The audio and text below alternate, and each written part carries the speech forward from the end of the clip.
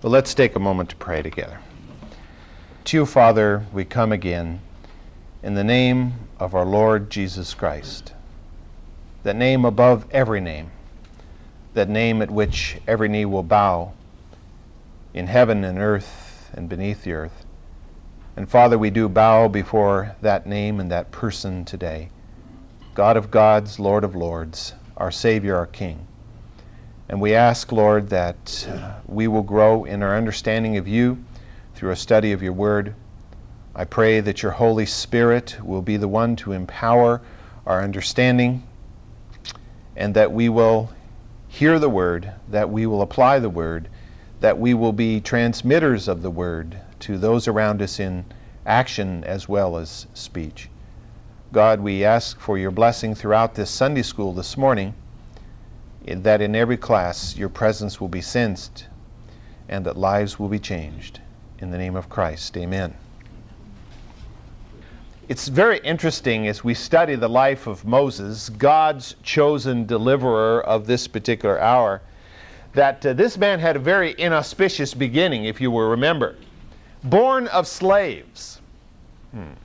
It's not a real great start in life. Reminds us of Christ, who was born to an unknown couple in a virtually unknown village. Moses was under the proclamation of execution at the time of his birth.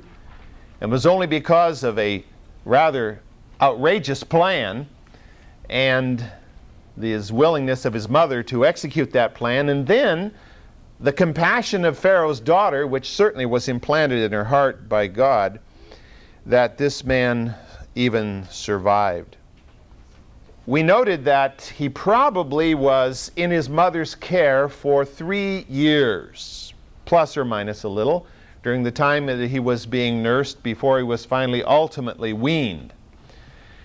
And in that 3-year time, he was certainly given whatever teaching they could give to obviously a 3-year-old. Moses may have been somewhat precocious, we don't know, but it sure seems to indicate as we go through our study here that he picked up a whole lot more than most 3-year-olds pick up by the time he was transferred into the palace under the guidance of Pharaoh's daughter. He was given during the next 37 years of his life the finest education that was available in those days. It was like rolling Oxford and Cambridge and Harvard and Stanford all together in one, I suppose you could say, as far as being trained in the best that was available in every area of life. Music probably, art some way, certainly politics and history and language. All these different areas, he was subject to this teaching. And I noted that he probably was taught by the priests, because the priesthood formed the intelligentsia in virtually all of the ancient cultures and carried out most of the schooling. And so in the process, he was made well aware of the religion of Egypt, of the polytheistic worship of that land, of the multitude of gods and goddesses, and certainly the overarching power of the sun god, whatever his name might be at the time, whether it was Re or Amun-Re. This was all, he was exposed to all of this. And yet, in the midst of it all, somehow, that initial 3 years held his heart by the power of God. There's no indication that after he entered Pharaoh's palace, he was ever subjected again or given the opportunity to learn about his Hebrew past or his Hebrew God. As we think about his education, the Scripture does not tell us what Moses did during those 40 years of the first 40 years of his life, other than the very sketchy thing I've mentioned so far. Josephus tells us that he was actually considered to be an heir to the Egyptian throne. And Josephus further tells us that he commanded Egyptian armies in battles against the enemies of Egypt. Josephus, of course, is not inspired Scripture. He is a man who lived 1,500 years after Moses, and much closer to the time than we are. But whether the tradition that he was recording was accurate or not, Scripture does not either support or deny. God would not allow him to forget his heritage. In the midst of it all, exposed to the grandeur and the wonder and the wealth and the power of his position, in the midst of it all, in the back of his mind or in the midst of his heart, wherever it was, there was that voice, still small voice of God speaking to this man Moses.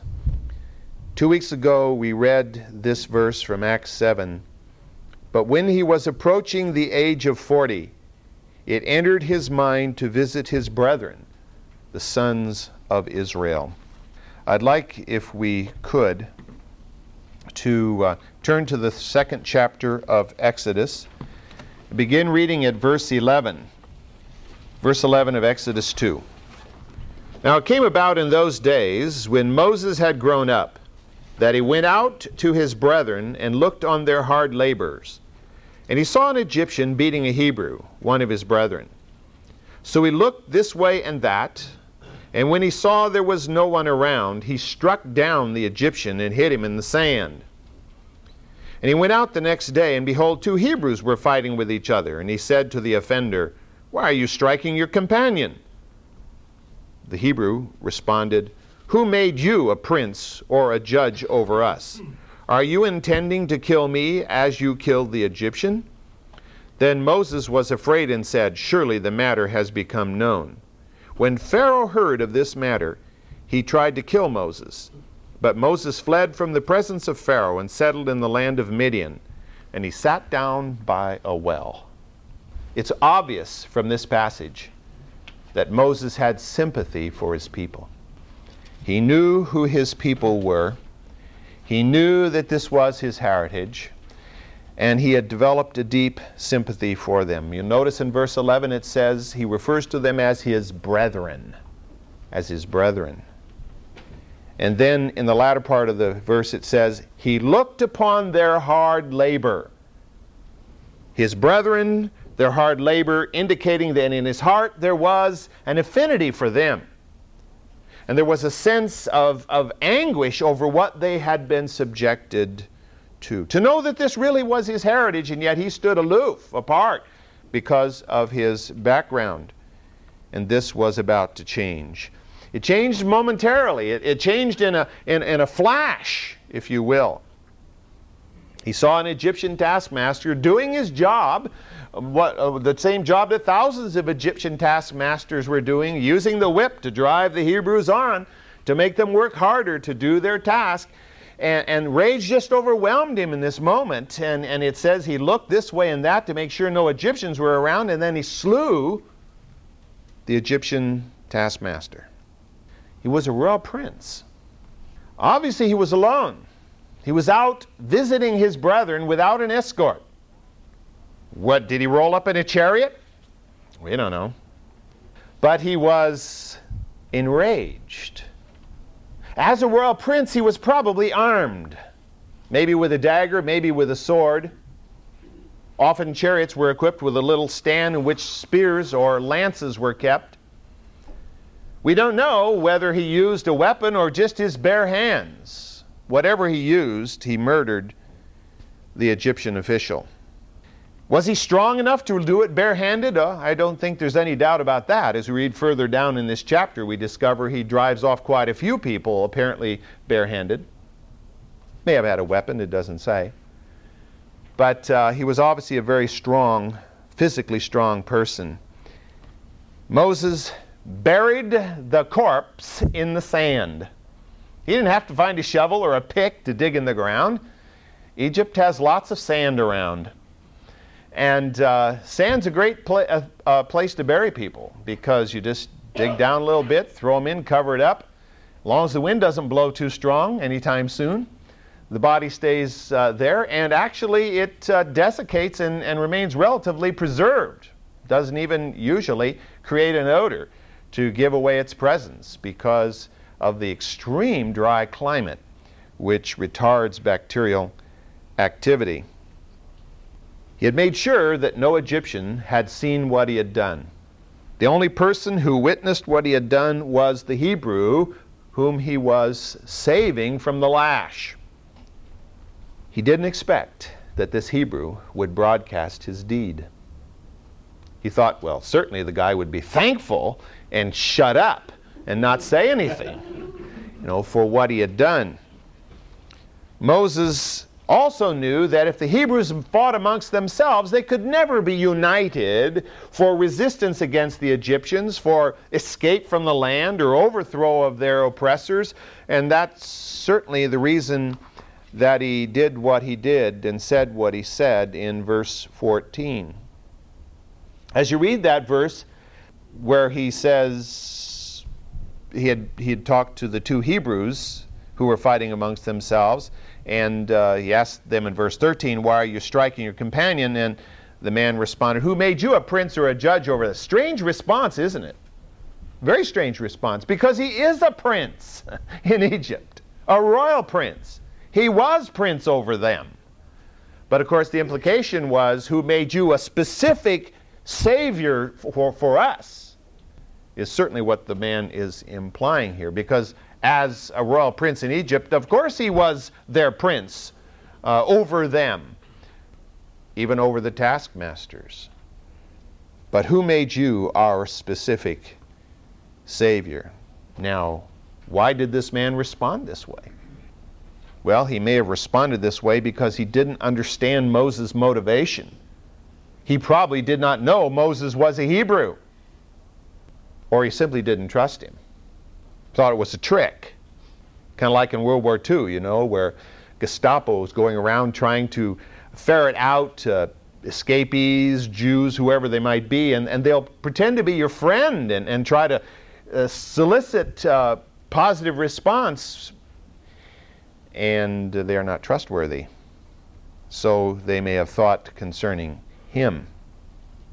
This is made more evident, even, the response that of mistrust, when we discover in verse 15 that the story got to Pharaoh. How could the story get to Pharaoh?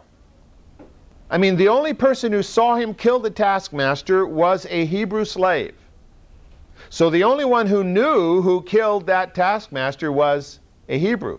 And if Moses buried him well enough, nobody even knew he was dead. They may have known he was missing, but didn't know he was dead. So how in the world did Pharaoh come to know that Moses had slain one of his taskmasters? A Hebrew had to tell an Egyptian. Obviously, somebody had to squeal on Moses. Now, did they squeal on Moses willingly? Or was the body found, and then kind of an inquisition and torture was used, and somebody was forced to give Moses away? Well, the Scripture's silent about that. We don't know. But the implication seems to be that the word was rampant amongst the Hebrews, and that probably one of them just let it be known, or maybe by accident, to one of the Egyptian officials. I don't think that Pharaoh would turn on Moses just like that.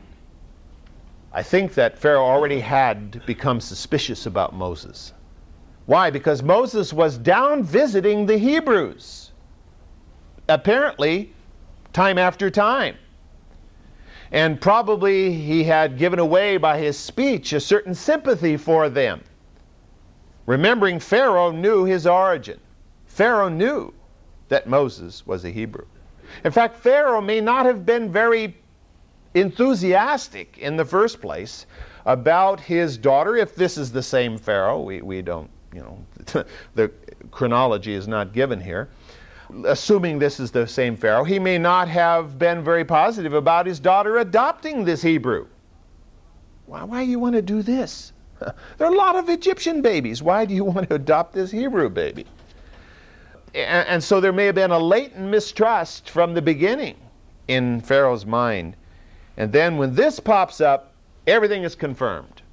And his suspicion becomes reality, and he seeks to destroy Moses. Although Moses is a high-ranking prince, whether or not, as Josephus says, he was heir to the throne, he was a high-ranking royal prince. And so the question is, How much is Pharaoh's hatred? Well, it's great enough to even destroy a royal prince. After all, the destruction of a taskmaster was a serious offense, because this was destroying one of the individuals who was part of the pyramid of power that sat down upon the Hebrews and kept them in order. And if he was allowed to get away with this, this would break down morale amongst the Egyptians, and it would encourage the Hebrews possibly even to rebellion. And so severe punishment had to be exacted for this deed. Now, another question is, how did Moses find out? It says, verse 15, when Moses heard of this matter, when Pharaoh heard of this matter, he tried to kill Moses, but Moses fled from the presence of Pharaoh. How did he know to flee? How did he know that Pharaoh was out to get him? Did Pharaoh start tacking up wanted posters on the nearest pyramid? Probably not. He probably ordered his KGB or his Gestapo or whatever to get Moses and bring him in. So how did Moses hear about the fact that he was a wanted man? Well, Scripture is silent about that too. But we have to remember, Moses had a friend in the royal palace, his adopted mother, Pharaoh's daughter. So she probably sent word to her son that Pharaoh was out to get him. And so Moses fled. Moses could have fled in many directions. North wouldn't have helped him much into the Mediterranean. West wouldn't have been too good either, because he'd had to hike out across the Sahara Desert. South would have been too far, because Egypt, the Egyptian power, strung out all the way down into modern-day Sudan. The only direction to which he could flee with any hope of evading arrest quickly was east. And that's the direction he fled. He fled east into the wilderness of the Sinai Peninsula. Stephen, in the book of Acts, gave his famous sermon before the Sanhedrin. And in that sermon, he summarizes these events. If we look at the 7th chapter of Acts chapter 7, beginning at verse 24. And when he saw one of them being treated unjustly, he defended him and took vengeance for the oppressed by striking down the Egyptian. And he supposed that his brethren understood that God was granting them deliverance through him, but they did not understand. And on the following day he appeared to them as they were fighting together, and he tried to reconcile them in peace, saying, Men, you are brethren. Why do you injure one another? But the one who was injuring his neighbor pushed him away, saying, Who made you ruler and judge over us? You do not mean to kill me as you killed the Egyptian yesterday, do you? At this remark Moses fled and became an alien in the land of Midian, where he became the father of 2 sons. That was quick. Scripture tends to go right to the point and leave a lot of details out along the way. Stephen implies in his statement here that Moses understood himself to be a deliverer. As we read there in verse 25, and he supposed that his brethren understood that God was granting them deliverance through him, sort of as would become understood by Esther later on in time, as her uncle said to her, God knows but what you have been put in this position for such a time as this, to save the people of Israel. And Moses apparently came to understand that. At least that's the implication that Stephen makes here. That he was given this position of power in Egypt for such a time as to finally deliver God's people. What did Moses know about God's word to Abraham, Isaac, and Jacob? Certainly that's what Amram and Jochebed tried to teach their son, even while he was in the process of being weaned. Maybe only at 3 or possibly 4 years of age, very, very young to learn much. But God may have given him the ability to comprehend at least as much as a child that age could comprehend, and then reinforced it later in his mind. Maybe he was able to get a hold of some Hebrews and privately interview them at some point. We don't know. Maybe he had somehow had further contact with his mother and his father at a later point. None of that is spoken here or explained to us here in Scripture. But somehow he came to understand the concept of deliverance, and that his people needed to be delivered from this oppression in Egypt. And certainly that's what God had promised to Abraham and to Isaac and Jacob, that one day they would be delivered after suffering in the land for 400 years. The writer of the Hebrews takes us behind the obvious and gives insight into the spiritual realm. At the time, I don't think Moses viewed the events as the writer of Hebrews explains them, but he may have later on. If we look at Hebrews chapter 11, verses 24 to 26, by faith Moses, when he had grown up, refused to be called the son of Pharaoh's daughter, choosing rather to endure ill treatment with the people of God than to enjoy the passing pleasures of sin, considering the reproach of Christ greater riches than the treasures of Egypt, for he was looking to the reward. Did all of that enter Moses' mind as he struck down the Egyptian there, taskmaster? I think not. Did those things become revealed to Moses as time passed, as he met God on Mount Sinai, as he became God's writer in writing down the law and writing the first 5 books of Scripture? In the process, did he come to understand the concept of Messiah? Did he understand a certain measure of revelation? Well, some commentators think that that's what it says here, that this passage indicates that Moses had some kind of a messianic vision, and that he understood that he would be a suffering servant, much as Isaiah would later describe of the Messiah. That certainly is possible.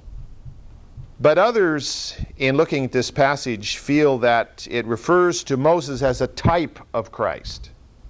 Not that Moses had a vision of Christ himself, or maybe even of the Messiah, as the Hebrews came to expect and still expect today. But that as the Savior of the day, as the man of the hour, if we might put it that way, he suffered the reproach that generally belongs to the anointed envoy of God. It's funny, isn't it? That the one who is chosen by God to be God's man or woman of the hour is usually a person who has been or will be subjected to a great deal of persecution and suffering in this life. It's pretty hard, if you think back through all of the great men and women of Scripture, to think of anyone who just had a great day and was a great man or woman of power and never knew suffering and never knew reproach in his or her life as God's servant. It's just not the way it works. Because Moses was a type of Christ. So Moses suffered reproach as God's anointed Savior, quote, Savior, as a prefiguring of the greater reproach that Christ himself would be subjected to 1,500 years later. To me, that sounds probably like the best understanding of this Hebrews passage. But whatever is the case, certainly Moses is being portrayed as a type of Christ here, and suffering the reproach that would go along with that comparison. It's interesting to think about this. Do you or I suppose that Moses could have just simply thrown everything away at the drop of a hat? That he could have just all of a sudden, in just a fit of rage, gone out and slain the taskmaster, knowing that in the process of this one little act, that he was giving up everything that had been built into him and any future he might have in Egypt? I think there probably was considerable thought already had gone into this. I think he had already begun to count the cost. If I'm going to be God's anointed one, to whatever extent he understood that, I guess this is where the role of faith becomes even more pronounced in some of the ancients than it may be for us today. Because they had so much less light than we have. And yet they obeyed God. Moses staked all that the position of a royal prince had to offer. Pleasure. Can you imagine any pleasure that would have been denied to a royal prince in Egypt? I think not. Power. Heir to the throne, or if not heir to the throne, certainly one of the most powerful men in the realm. Wealth. The wealth of the kingdom. All those things that Satan offered Jesus as he took him up to the pinnacle, to the high mountain. All of this I will give to you, as Satan says to the Lord of all creation. But Moses wasn't the Lord of all creation. And yet he was willing to give up this pleasure, this power, and this wealth on a sudden act of God-inspired compassion, it seems. Certainly the compassion for the Hebrew being lashed was God-inspired. The act of murder certainly was not. It was his own human reaction. A lashing out without seeking God's direction, I think. But it's interesting that God's plan was not stymied by this. You know, sometimes we can muddy up the water and make it difficult for God to carry out what God would like to do in our lives. But God is sovereign, and God will ultimately accomplish what He chooses to accomplish. And we can choose to go along with the program or not, to our benefit or our detriment. God overrode Moses' compulsive act here. In fact, used it to further God's plan. He got him out of Egypt. God allowed Moses to be told upon. I mean, God could have kept it quiet so that nobody would have known. But God allowed the word to get to the Egyptians and to get to Pharaoh, so Pharaoh would be after Moses and got Moses to hear of it, so Moses would get out of Egypt, because God had another training ground for Moses, chasing sheep for 40 years in the desert. Kind of the opposite end of the spectrum of where he's been. You know, in the palace of power with everything the world had to offer. Now he's going to go out and chase these dumb animals out in the desert. It's about as far as you can fall in those days. I suppose even today. So God used even Moses' failure to accomplish His will. The Hebrews 11 passage gives us to understand that God somehow had touched Moses' heart, and that he was willing to identify with his people, even if it meant giving up everything that this world had to offer. You know, if we really stop to think about that for a while, we realize how much we have to learn from someone such as Moses. I don't know about you, but I find daily life a bit of a struggle. There's a constant war going on. The will of God versus the draw of the world. Because in our flesh, there is that natural tendency to lean towards the world. It's our spirit that keeps trying to pull us back through the power of the Holy Spirit. And so there's this tension that goes on all along. Moses gives us an example of what the value is in giving up what the world has to offer. To have done otherwise than to obey God at this point would have meant that the rest of his life would have been lived in sin. The person who refuses to do the will of God, God makes His will plain, the person refuses to do that will, whatever the rest of his life is like, it is lived under the shadow of sin. We've all heard of the so-called sin of omission. Well, that largely comes from James 4:17, where we read, "Therefore, to the one who knows the right thing to do and does not do it, to him it is sin." The person who knows what's right, doesn't do it, lives in sin.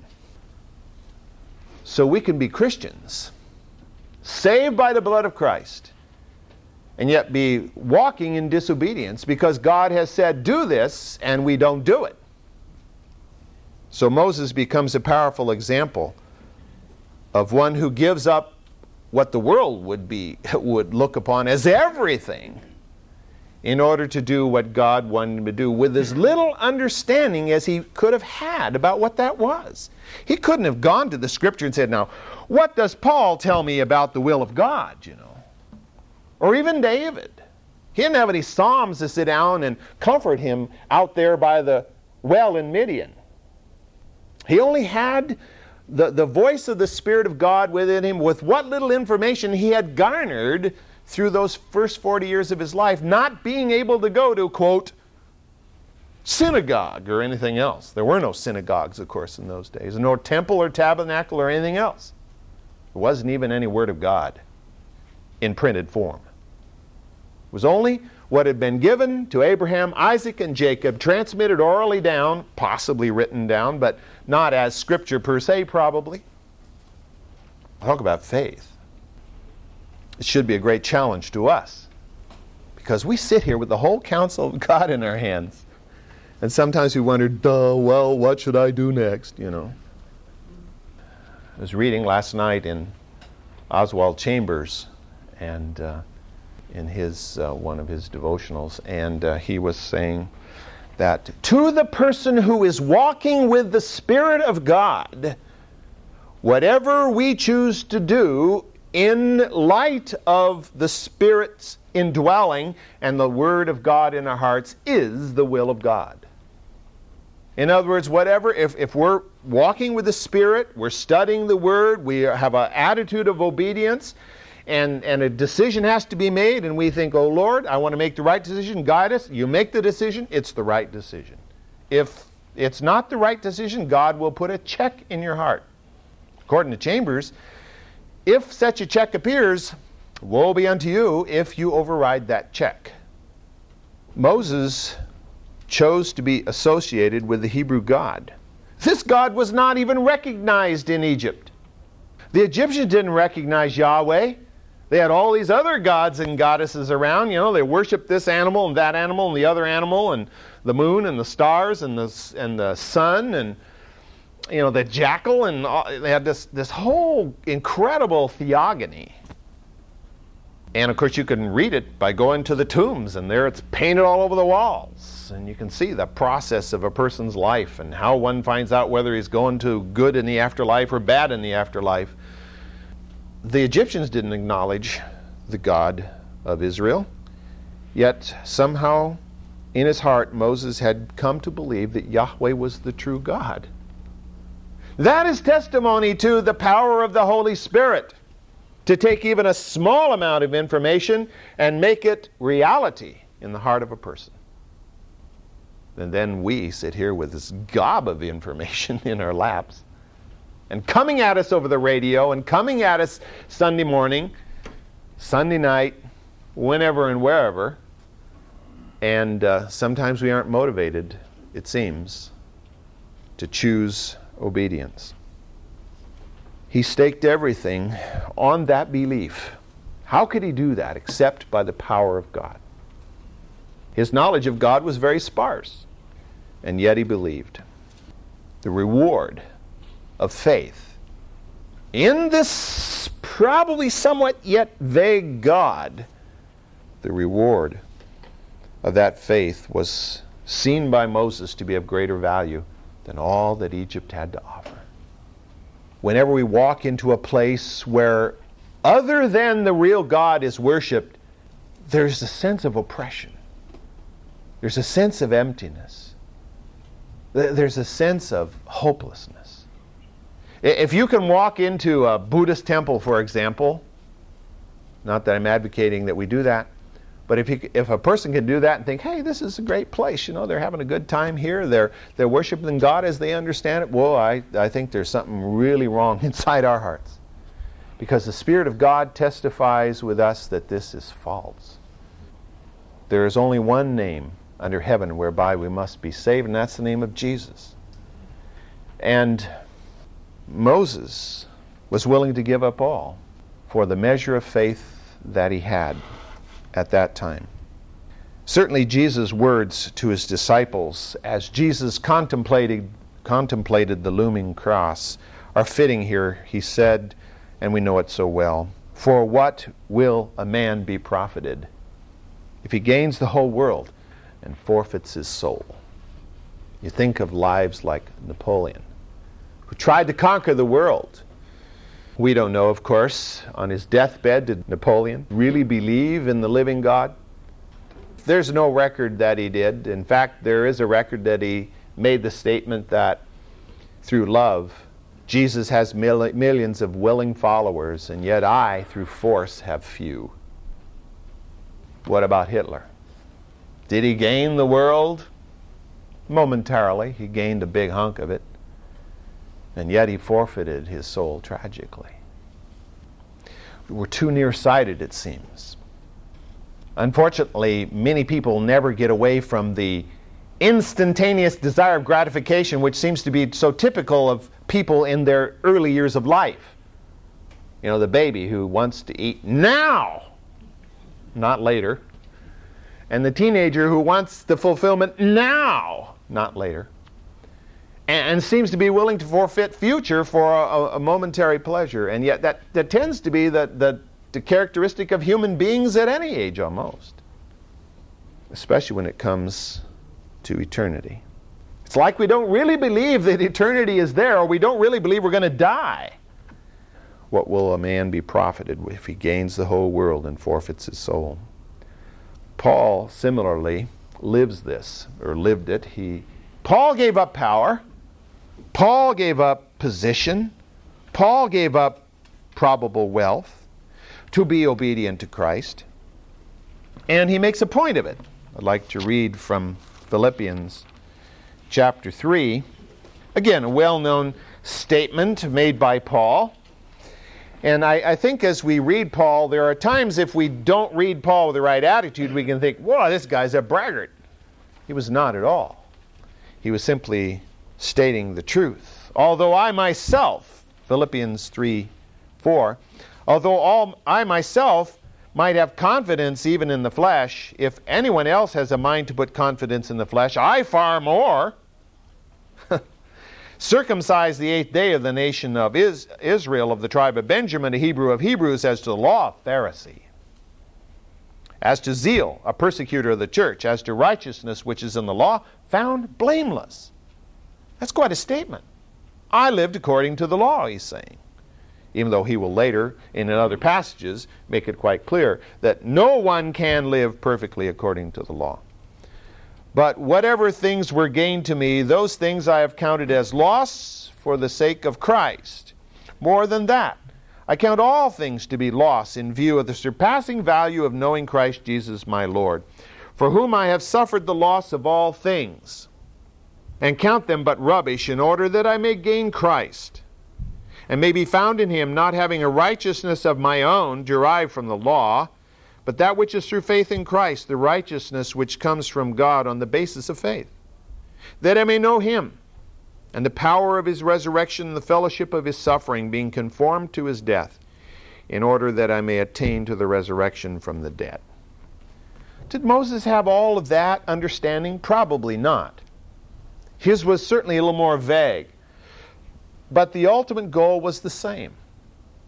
And as we read words such as these of Paul, I think we have a tendency, maybe I'm just thinking for myself, and maybe you don't think that way, but sometimes we have a tendency to think, well, that's okay for Paul, because Paul was... But what Paul says here in verse 10 particularly of Philippians 3 really applies to all of us as much as it applied to Paul. Our goal should be to know Him, the power of His resurrection and the fellowship of His suffering, being conformed to His death. Those aren't pleasant words. We want to live a happy Christian life with all the worldly things that go along with it. Nice house, nice cars, good friends, good health, good weather, all these other good things, so that life here is good and life there is good and everything is just hunky-dory. But that's really not the way life is lived as you see it in the men and women of Scripture. There's a great deal of suffering goes along. And I know many of you have gone through a great deal of suffering. But that's part of life. And that suffering enables us to better understand who Christ is and why He came and what His goals were. Maybe you don't think of the matter as I do sometimes, but sometimes I think, God is almighty, the creator of all the greatest power in the universe, and yet He wants us to live in this life as if we have, we're supposed to turn the other cheek, we're supposed to give away what we have, and it's kind of like we serve a God who's got nothing. It's because of what it takes. For people to truly believe in the God of the Scripture, we have to be radical. People won't believe in anything that doesn't require a serious commitment. Erwin Lutzer, in one of his messages that he gave recently on Nazi Germany, was talking about, at the same time, the church in Germany and what went on there, and he was making some allusion to the church in China. And he talked about the church in China, which was under persecution too. And he said, when the church in China was swept over by communism, the church in China was divided. There were Protestants, there were Catholics, there were liberals, there were conservatives and everything. He says, as a result of the persecution, there are no divisions like that. There are no liberals anymore. Liberal theology is destroyed by persecution. Because who wants to die for something they don't really believe in? Who wants to die for a Christ who's just another good guy? The only people who are willing to die are those who believe Christ is Lord of all. And so persecution purifies the church. And maybe that's what it's going to take to get the church in America to draw together and say, hey, we're one in the Lord, and I don't care whether you believe in baptism by immersion or baptism by pouring or speaking in tongues or not speaking in tongues. We're one in Christ. And if we have differences, so be it. But we are one in the Lord. And it seems like that's what it ultimately takes to get the church back on the mark. We need to be sure that we have the attitude that Paul had here in this passage. And that we're not trying to hang on to the world. Because Scripture is pretty strong about the world. In 1 John, which of course is one of the best books to study when it comes to the influence of the world on a Christian life, one of the passages, 1 John chapter 2, verse 15, we read these words. Probably you shouldn't love the world so much. No, it doesn't say that. It says, do not love the world. Period. Underline, that's it. Nor the things in the world. Now that doesn't mean you can't love a waterfall, you can't love flowers, or you can't love skiing, or you can't love things like that. It means the godless system of this world and all that it represents, the lust of the eyes, the lust of the flesh, and the pride of life, all of those things which are built into the system of the world. We can't love that. If anyone loves the world, the love of the Father is not in him. For all that is in the world, the lust of the flesh, the lust of the eyes, and the boastful pride of life, is not from God, but is from the world. The world is passing away, and also its lusts, but the one who does the will of God abides forever. So the church needs to do all that it can to see to it that it doesn't walk in those ways. That the church doesn't invite the world in. Well, the only way to get the world in is to compromise with the world and do a little bit of what the world likes so the world will come. There's a good word for that. In Hebrew, it's called hogwash. I think the more the church is unlike the world, the more people are going to be drawn who really want to be changed. The rest of them we don't need, because all they do is water down the church. How in the world did it get to be that the church became so polluted? Well, because in the 4th century the law was passed requiring everybody in the whole Roman Empire to be a Christian. So suddenly you're a Christian because a law says so? I don't think so. So the church is full of all these pagans, and some of these pagans work their way all the way up to the top of the church. They become bishops and archbishops and cardinals. And here they are, pagans in their heart, and they're ruling the church. The world is in the church. Of course, God raised up people like Martin Luther to try to do something about that. Rather imperfectly, of course, but nevertheless giving direction. And we need to further that in our own lives personally and in our own church.